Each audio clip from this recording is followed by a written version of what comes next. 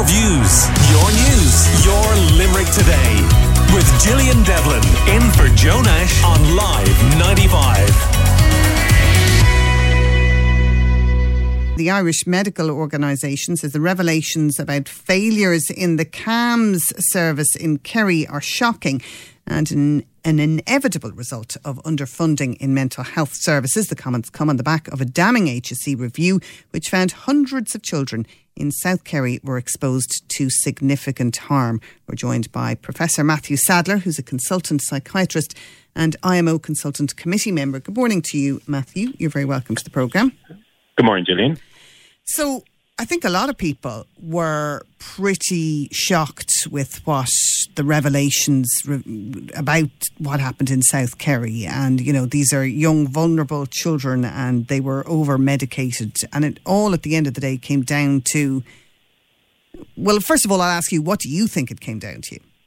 Well, we feel that this is the result of a systems failure and a long-standing systems failure. And that it has got to do with our inability to recruit and retain highly qualified specialist staff to do highly qualified specialist work in our mental health services. Our mental health services on an international norm are significantly underfunded compared to the rest of the health service, with only about 5.5% of the budget going to mental health, which compares to most countries, it's much closer to 10% of the budget going to mental health. And if you're unable to recruit, unable to retain highly specialised consultant staff on a permanent basis, you run the risk of, deficits in quality assurance and deficits in patient care. So we will feel that this is a long-standing systems problem in the service. We have, as a country, an amazing ability to produce, I always describe them as utopian-type service plans for how services are going to be delivered, without an operational plan as to whether or not this is feasible. So the structure of mental health, which is to have dispersed mental health teams in primary care centres dispersed across the country, we know that it's become very difficult to recruit staff into community settings, and it is very difficult to recruit consultant staff since there was a specific cut in consultant salaries in 2012. We are significantly less competitive in regards to recruitment on both terms and conditions and other working practices than other English-speaking countries who are our main competition for staff. And thus, if all that comes together, that sets the tinderbox for the potential for an event like what we saw. What's your instinct about other CAMHS services, including Limerick? Are further investigations needed? Well, I believe there is a national audit taking place. I mean, I would like to reassure all your listeners that, the vast majority of services delivered by the HSE are at a very high standard and on international norms compare very well. So, I don't suspect that there is a, similar issue somewhere else, but can I say 100%? No, obviously I can't say 100%, and that would, but what we are talking more about is in putting into structures into the services to ensure that, that any problems that happen get identified early, get corrected early, and that we have proper quality and assurance. One of the main things that we have asked, and we've been asking for this as long as I'm around, and I'm around about 20 years, is a proper electronic patient record. Because as most people who have been to the health service know, in Ireland, most health records are done on paper. Your prescription comes as a piece of paper that, a counterfoil is kept in the note. Now that makes reviewing prescription patterns, very difficult over a long time. The other issue I'll say is, and what we've also called for, is that, with our mental health services, we do feel that the kind of medication management side of mental health has been a little bit lost, that there has been an absolutely appropriate focus on talking therapies and psychological intervention. But what has maybe been lost in the wash a bit on that is the proper support for good prescribing practice, like integrated pharmacists into the service, like the provision of blood tests and other diagnostic equipment into mental health services, because we know some of these medications, both to children and adults and older adults, have side effects that need to be monitored, and our teams are just not equipped with this monitoring equipment. Can I just get a hold on what you're trying to say there, because I'm a little unsure about it. Are you saying or recommending or encouraging that pharmacists should have a greater role in prescribing? No, that you have integrated pharmacists into mental health teams. So you have a role called a clinical pharmacist who will be attached to a mental health team, who would be able to advise on prescribing practice, who would be able to, audit what is the prescriptions that have been happening by the team. So this will be a different role to a community pharmacist. Okay. This would be more akin to a hospital-based. So in most hospitals, they have a hospital-based pharmacy department who will conduct audits as to what is being prescribed and will be able to pick up any unusual prescribing patterns and be able to investigate. Now, sometimes unusual prescribing patterns are absolutely appropriate. If you have a specialist palliative care service, you're going to prescribe more painkillers than if you don't, for example. So that's what we will be looking for, is integrated clinical pharmacy into mental health teams who will be able to have that quality assurance and that role and improve the quality of our prescribing. Okay, so as you mentioned, this review is taking place. This is the Mental Health Commission has confirmed that the Inspector of Mental Health Services is going to review all the child and adolescent mental health services. I mean, what purpose, I suppose, what should they be looking at? And that review is going to show what you're saying, that there aren't enough resources, I would think. What is the point of the review is what I'm getting at, if they don't give more resources at the end of it? Well, 100%. And there's two issues to that. There is resources and structure. And, we know that there are salaries there sitting in the HSE's account ready to be paid to doctors, but there are services where we can't recruit doctors to work in them for various reasons. And we need to look at not just, yes, the service needs more money. There's no doubt about that, and I am not saying that. But also we need to look at the structure. We need to look at why is it difficult to recruit people into more peripheral locations than it is to recruit people into more central locations. And maybe we need to change the model of delivery if we can recruit better quality services in a more central location, then maybe we might need to have another look at the ambition to provide services in a more peripheral manner, and look at maybe doing it in a different way. So I would be keen that this review takes consideration of both the resourcing but also the structure, because, as I said at the start, we're very good in this country at developing ideas for how to develop a service without properly following through on the reality of, is this possible? Will we recruit staff to work in this environment? Will we be able to retain staff in this environment? And I think we need to look at both sides of that coin. Yeah, and I think the retention of staff is a really important one, because having had some experience myself with the CAM service in Limerick, I know, people come and go, and maybe that's down to salary. I don't know what it is, but if you have a child attending a service, they really need that continuity of consulting with the same person who understands and learns more about them as the process continues. We're joined by Ken Kilbride as well, who's CEO of ADHD Ireland. Good morning to you, Ken. Morning, Gillian. How are you? I'm good. Obviously, you must be concerned about what we learned about the CAM services in Kerry. You in particular are concerned about children that do have ADHD, and that's quite a large number that attend CAMs. Oh, certainly we know that, and certain reviews have shown that 30 to 50% of all children going through the CAM service are there for ADHD assessment and treatment. So obviously we would see ourselves, not saying have a vested interest, but any outcomes coming out of this analysis and review will certainly impact on people with ADHD and their services going forward. So we would certainly call on the Mental Health Commission when they're putting this review together, and as they said themselves, this review of the 72 teams should have in its terms of reference and scope agreed and overseen by independent experts. And our view on that is, the independent experts are on ADHD are people with ADHD, the parents and adults with the condition. And so we would be very strongly calling to make sure that the Mental Health Commission make sure that the voice of people with ADHD are heard in this review going forward. What has been the general reaction of parents of children with ADHD to what came out about South Kerry?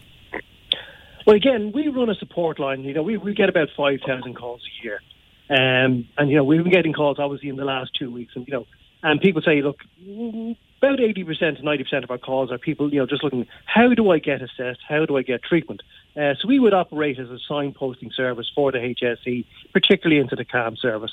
And so obviously when we've talked to them over the last 2 weeks and say, well, look, you go to your GP, you get a referral to CAMS. And there has been hesitance in the last 2 weeks on people going, I'm not really sure I want to go to CAMS. And that's obviously going to be problematic going forward. So there is, forgive me if I'm in the market term, but there's a branding issue going forward in terms of the CAM service.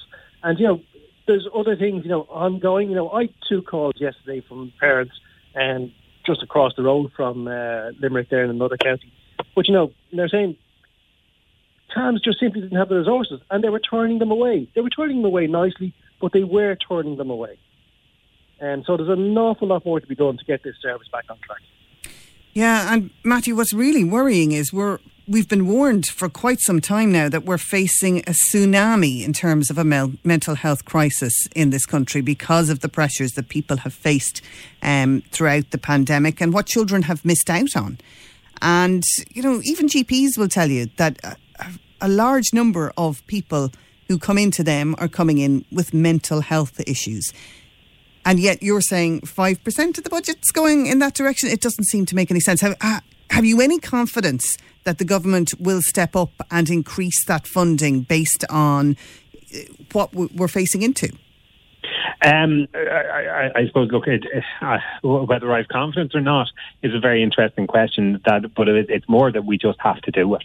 And I'm very hopeful that they will do it. Now, you've touched on a very interesting point, which is, you know, the delivery of mental health care in primary care. And certainly speaking to our GP colleagues within the IMO, you know, GPs are in an excellent position to provide, in fact, probably the vast majority of mental health care, especially when it is, you know, based around that stress and distress sort of difficulties. But they need to be supported. And if we had a proper counselling in primary care and also access to the concept of social prescribing in primary care, where you might have different sports groups, you might have activity groups, because we know one of the big problems in our society at the moment is loneliness. And, you know, we know what it is, sort of dissatisfaction with life and people who have difficulty with, you know, goals and focus. So it's not only just that concept of offering one-to-one counselling, it is also offering, you know, social prescribing, which you find in the NHS and in other services. And if that is empowered in primary care, it will actually help to reduce the number of referrals that are going to secondary care, so our services will not get overwhelmed as they are now. Yeah, it's interesting that you say that, Matthew, because you're the second person in the programme to mention that kind of thing. We were hearing earlier on that a study from UL has shown that young carers suffer higher levels of depression than other young people, and they have found that by mixing with others that those symptoms are alleviated. And that whole social side of things, what we've missed out on over the last 2 years, is so important for people's mental health. Absolutely. And I would say that in my career, one of the best interventions I saw was a pilot project. I work up in Dublin at the moment, where was run in conjunction with the FAI, where there was mental health service users did a soccer training course for 6 weeks. And the results we saw from it, from the people who attended it, was I cannot say in words how life-affirming and changing it was.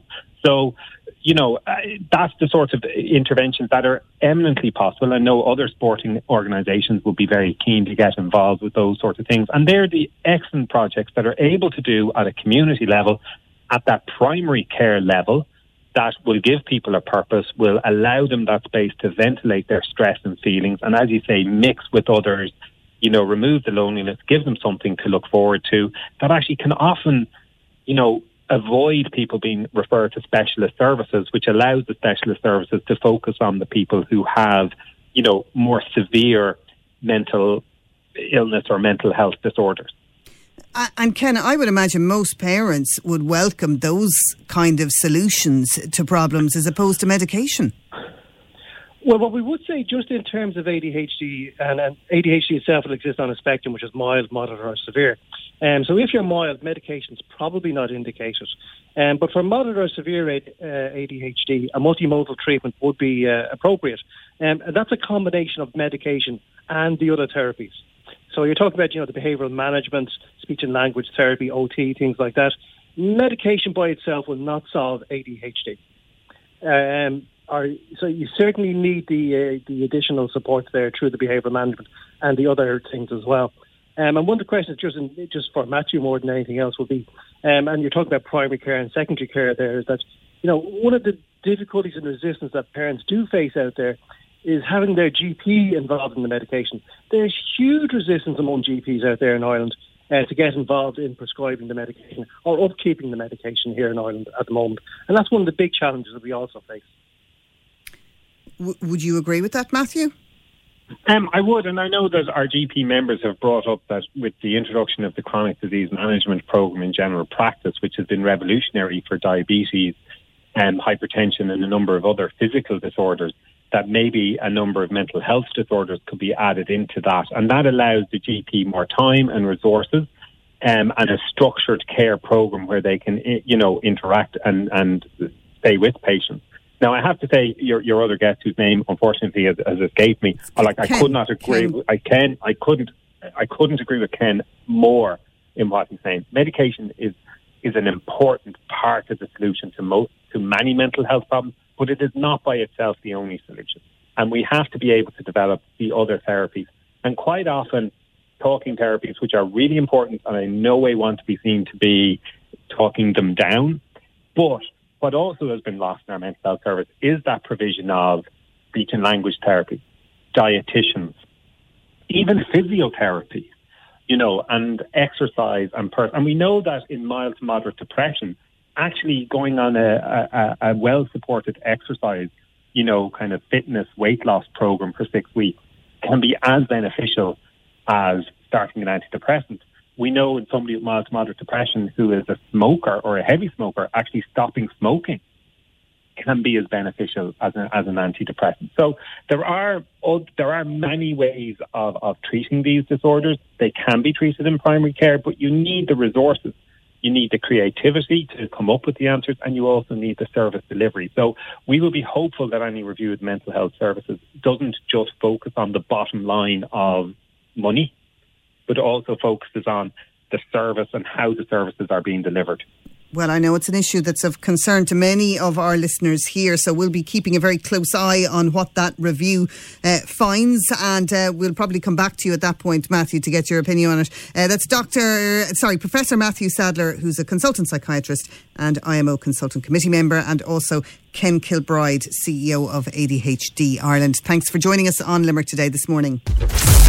Your views, your news, your Limerick Today with Gillian Devlin in for Joe Nash on Live 95.